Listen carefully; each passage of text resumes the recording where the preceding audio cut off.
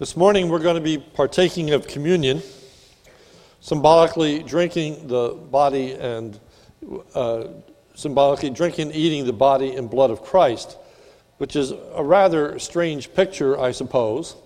But Jesus said in John 6:53-56, "Truly, truly, I say to you, unless you eat the flesh of the Son of Man and drink his blood, you have no life in you. Whoever feeds on my flesh and drinks my blood has eternal life, and I'll raise him up at the last day. For my flesh is true food, my blood is to drink. Whoever feeds on my flesh and drinks my blood abides in me, and I in him." While I do not think this passage directly expresses a view on communion, nonetheless, it sheds great light on the meaning of communion, of what is involved in this symbolic eating of the body and blood of the Lord Jesus Christ. So this morning, in preparation for communion, we're going to take a cursory look at John chapter 6 to understand this expression of eating and drinking the body and blood of the Lord Jesus Christ. So first of all, background to this statement. In John chapter 6, in the early verses, Jesus had just miraculously fed 5,000 people from 5 loaves and 2 fishes. The result of the feeding of those 5,000 people was threefold. First, the people recognized that the miraculous work of Jesus was a sign from God. John 6:14, when the people saw the sign that he had done. So they realized that this miraculous addition, if you will, of these loaves of bread and fish that were able to stretch to the place of feeding 5,000 was more than just a provision of their need. They realized that this was a sign from God of something. Second, they recognized that Jesus was a great prophet of which Moses had spoken. In verse 14, when the people saw the sign that he had done, they said, "This is indeed the prophet who is to come into the world." Moses had himself prophesied of one that would come and declare the truth of God to us. And they said, "This is that prophet." The third result was that the people wanted to forcefully make Jesus their king so that he would continually provide for them. Verse 15. Perceiving then that they were about to come and take him by force to make him a king. So they wanted Jesus to rule over them so that they would constantly be fed and provided for in this miraculous way. Wouldn't it be wonderful to have Jesus as their king? Well, Jesus departs from them. He wants nothing to do with becoming a king in that sense of the word. And he crossed over miraculously by walking on the water and went to Capernaum. Once there, many from that crowd were looking for Jesus, and they too crossed over, they using boats, and came to Capernaum. Jesus then said to those people that they were seeking him for the wrong reason. Verse 26, Jesus answered them, "Truly, truly, I say to you, you are seeking me not because you saw signs, but because you ate your full of the loaves. You didn't seek me because of who I am, but rather you sought me because of what I did for you. And in particular, because I fed you with physical food." You're here for nothing more than a handout. You're here for nothing more than just some more food. Jesus said they should not be seeking or working for physical food, but rather seek and work for the spiritual food that results in eternal life. Verse 27. "Do not work for the food that perishes, but the food that endures to eternal life, which the Son of Man will give to you, for on him God the Father has set his seal." So don't just be about your material needs, but be about your spiritual needs. Be concerned that you receive this food that can give you eternal life, not just temporary physical life. Their reply was, "What must we do to work the works of God?" That is, what must we do to get the food that results in eternal life? Verse 28, they said to him, "What must we do to be doing the works of God?" What is that? So number 2, In order to have eternal life, they must place their faith in the Lord Jesus Christ. Verse 29, Jesus answered them, "This is the work of God, that you believe in him whom he has sent." So that's the key verse of the passage. This is the work of God, that you believe in him whom he has sent. So now they desire proof from Jesus that he has been sent by God. Number one, what sign do you do that we may believe you? Verse 30. They said to him, "What sign do you do that we may see and believe you? What work do you perform? How do we know you are sent from God?" Remember that they had already understood that there was a sign given to them when Jesus multiplied the loaves and the fishes. Remember that they already understood that he was a prophet sent from God. They were asking a sign in order to manipulate Jesus and continuing to feed them. Notice verse 31. "Our fathers ate the manna in the wilderness. As it is written, he gave them bread from heaven to eat."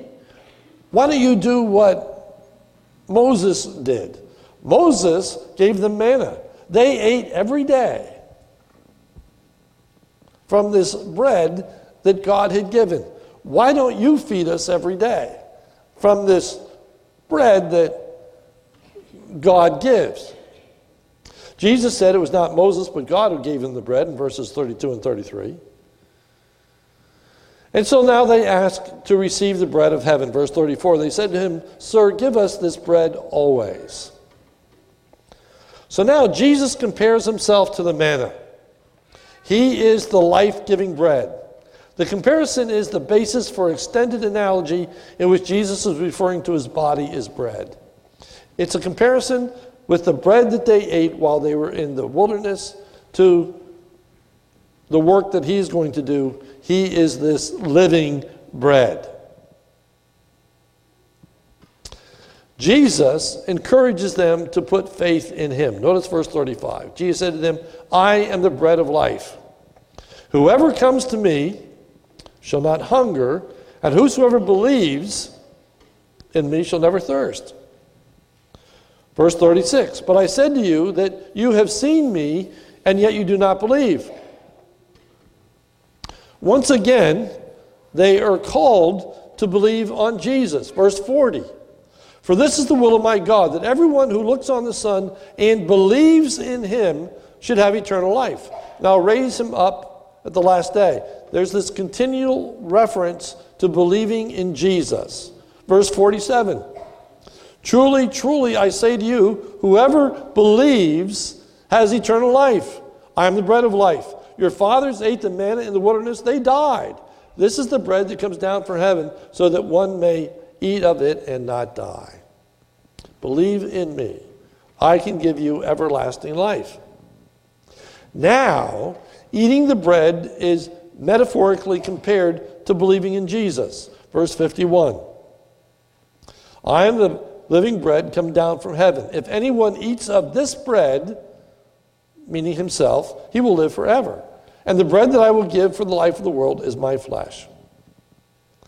Verse 52, "The Jews then disputed among themselves, 'How can this man give us flesh to eat?' What in the world is he talking about?" Which brings us to number 3 and our thought for this morning. Believing in Jesus is pictured as eating his flesh and drinking his blood. Let me say it again. Believing in Jesus is pictured as eating his flesh and drinking his blood. So we want to look at the picture. Remember what Jesus had said one must do to have eternal life. Verse 40. "This is the will of my Father, that everyone who looks on the Son and believes in him should have eternal life." Verse 47. "Truly, truly, I say to you, whoever believes has eternal life." What is said of believing in Jesus is now said of eating his body and his blood. Notice verse 54. Whoever feeds on my flesh and drinks my blood has eternal life. And I'll raise him up at the last day. So eating his flesh and drinking his blood gives you eternal life. Consistently said, believing on him gives eternal life. So eating and drinking is a picture of believing. Believing in Christ. It's a metaphor. It's a picture. It is not to be taken literally. We're not called to be cannibals. We are called to place our faith and trust in Jesus Christ, the one who is sent from God to die so that we would have everlasting life. Verses 53 through 59. So Jesus said to them, truly, truly, I say unto you, unless you eat the flesh of the Son of Man and drink his blood, you have no life in you. Whoever feeds on my flesh and drinks my blood has eternal life, and I'll raise him up the last day. For my flesh is true food, and my blood is true drink. Whoever feeds on my flesh and drinks my blood abides in me, and I in him. As the living Father sent me, and I live because of the Father, so whosoever feeds on me, he also will live because of me.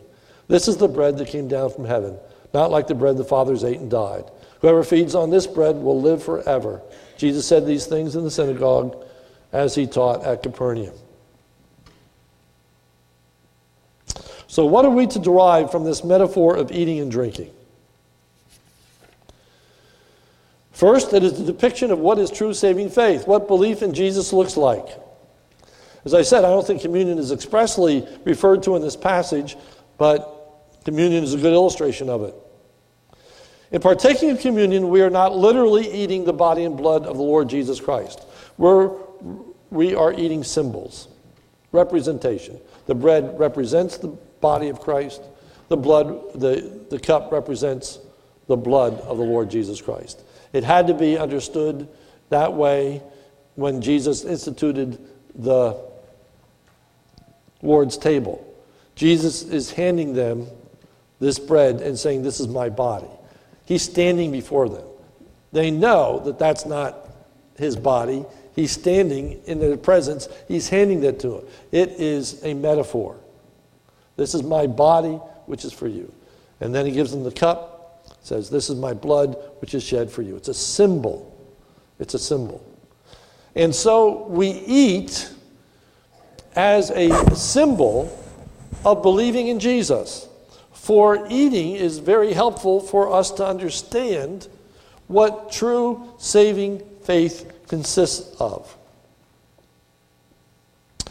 There are 4 points that A.W. Pink, in his exposition of the book of John, makes. And I am now going to copy from A.W. Pink. In fact, I'm going to quote him at great length. So I want to give him the credit for, these are not my words but his. But he gives us 4 things that we're to understand from this image of eating and drinking. The first is that eating is a necessary act. In the first place, eating is necessary if I am to derive that advantage from bread which is intended to convey, namely bodily nourishment. I may look at bread and admire it. I may philosophize about bread and analyze it. I may talk about bread and eulogize its quality. I may handle bread and be assured of its excellency. But unless I eat it, I shall not be nourished by it. All of this is equally true with the spiritual bread, Christ. Knowing the truth, speculating about it, talking about it, contending for it, will do me no good. I must receive it into my heart. John 1:12. But as many as received him, to them gave he power to become the children of God. So it's a matter of receiving it. Believing is a matter of taking it. It's a matter of more than just mental assent. Secondly, eating is a response to a felt need. That need is hunger, unmistakably evident and acutely felt. And when one is really hungry, he asks no questions. He makes no demurs. He raises no quibbles, but gladly and promptly partakes of that which is set before him. So it is again spiritually. Once a sinner is awakened to his lost condition, Once he is truly conscious of his deep, deep need, once he becomes aware of the fact that without Christ he will perish eternally, then whatever intellectual difficulties may have previously troubled him, however much he may have procrastinated in the past, now he will need no urging, but promptly and gladly will receive Christ as his own. Jesus said that if you come unto me, you will no longer hunger. You will no longer thirst. The person who partakes must be hungry in the sense that they recognize they have a need. There is a need for forgiveness. There is this need for a Savior. Jesus said to this crowd, you're seeking me for the wrong reasons. You see a need. They wanted physical food. Jesus said, you have a greater need than physical food. You need spiritual food. You need to experience the forgiveness of sins and enjoy peace with God. You need eternal life. And so it is today that many, many people are only interested in material things. And they're only interested in Jesus for the material things that he may provide. Some people are interested in wealth. Some people are interested in health. Some people are looking for a friend, a companion. They are looking for Jesus to somehow make their present life better. But they're not looking for eternal life. They don't have any real belief in a life to come. Nor do they believe that if they do, if there is a life to come, that they need Jesus in order to be in the presence of God. A lot of people just think that everyone goes to heaven. So there needs to be this felt need of, without Christ, I'm going to perish. In the third place, eating implies an act of appropriation. Again, he writes, the table may be spread and loaded down with delicacies, and a liberal portion may have been placed on my plate, but not until I commence to eat it do I make that food my own. Then that food which previously was without me is taken inside, assimilated, and becomes a part of me, supplying health and strength. So it is spiritually. Christ may be presented to me in all his attractiveness. I may respect his wonderful personality. I may admire his perfect life. I may be touched by his unselfishness and tenderness. I may be moved to tears at the sight of him dying on the cross, but not until I appropriate him, not until I receive him as mine, shall I be saved.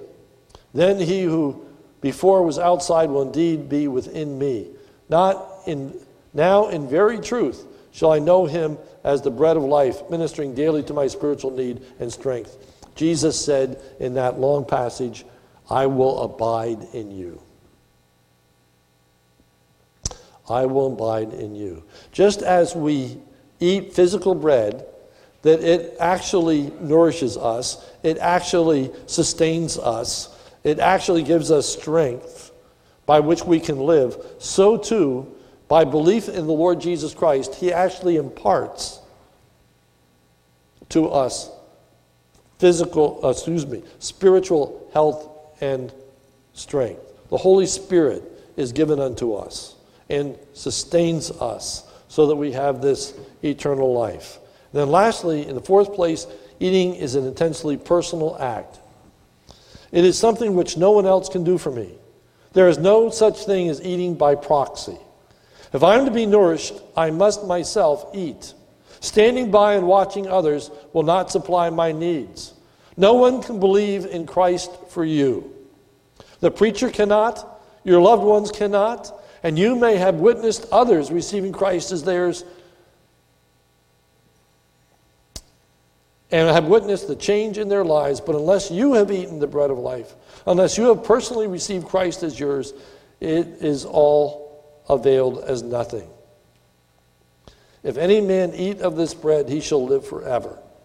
I think that is the most graphic representation of communion. It is that actual taking in your hand, this picture of a personal faith in the Lord Jesus Christ. That each of us are eating individually. It is a statement about our own personal faith and trust in Jesus Christ. And as such, the Bible warns us about partaking of communion unworthily. It warns us about partaking of communion without recognizing the importance of the symbol. So we should not take communion if we don't really believe in Jesus Christ. If we haven't trusted in him as our Savior. If we've never asked him to forgive us of our sins and give us eternal life, then we shouldn't partake. We are illustrating something that hasn't happened in our life. But if we know the Lord Jesus Christ as our Savior, if we've actually placed our faith in him, if we really do believe that he's the Son of God who came into this world to die and rise again so that we can have eternal life, if we really believe in him, then we are to eat symbolically, proclaiming to everyone, I have received this, I have believed this, I have appropriated this, I have taken this gift which is provided through me through Jesus Christ. I believe in him. To eat and to drink is to believe.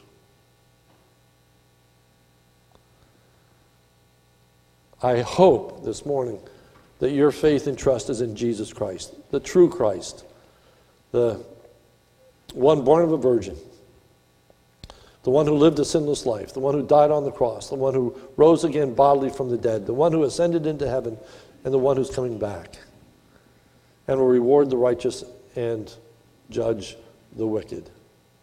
Our only hope of eternal life is Jesus Christ. He said, I am the way, the truth, and the life. No man comes unto the Father but by me. I hope you have trusted in Jesus Christ as your Savior. If you have, then we invite you to symbolically eat and drink of his symbolic body and blood. It's a picture of belief. A picture of belief. If you haven't believed, don't partake. If you have believed, you're welcome to partake. And let me just say this. There's no reason why you can't express your faith today for the very first time. This moment, I'm going to offer to you what Jesus offers, and that is eternal life. That the most important need that is present in your life is not physical, it is actually spiritual. This life is temporal. Our spiritual life is eternal. Jesus came that we might have life and have it more abundantly. We need to seek him for the eternal life that he gives. In just a moment, I'm going to pray. If you have never asked Jesus Christ to be your Savior, I invite you to pray with me. Just repeat in your own mind the words that I say, if they express your heart. Let's pray. Our Father, I know that I'm a sinner.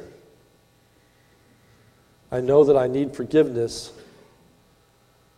I know that forgiveness can only come through Jesus Christ. I believe in him. I believe that he is the one that you sent into the world so that we could have life, that we could experience forgiveness of sins, that we would be able to live forever and ever with you.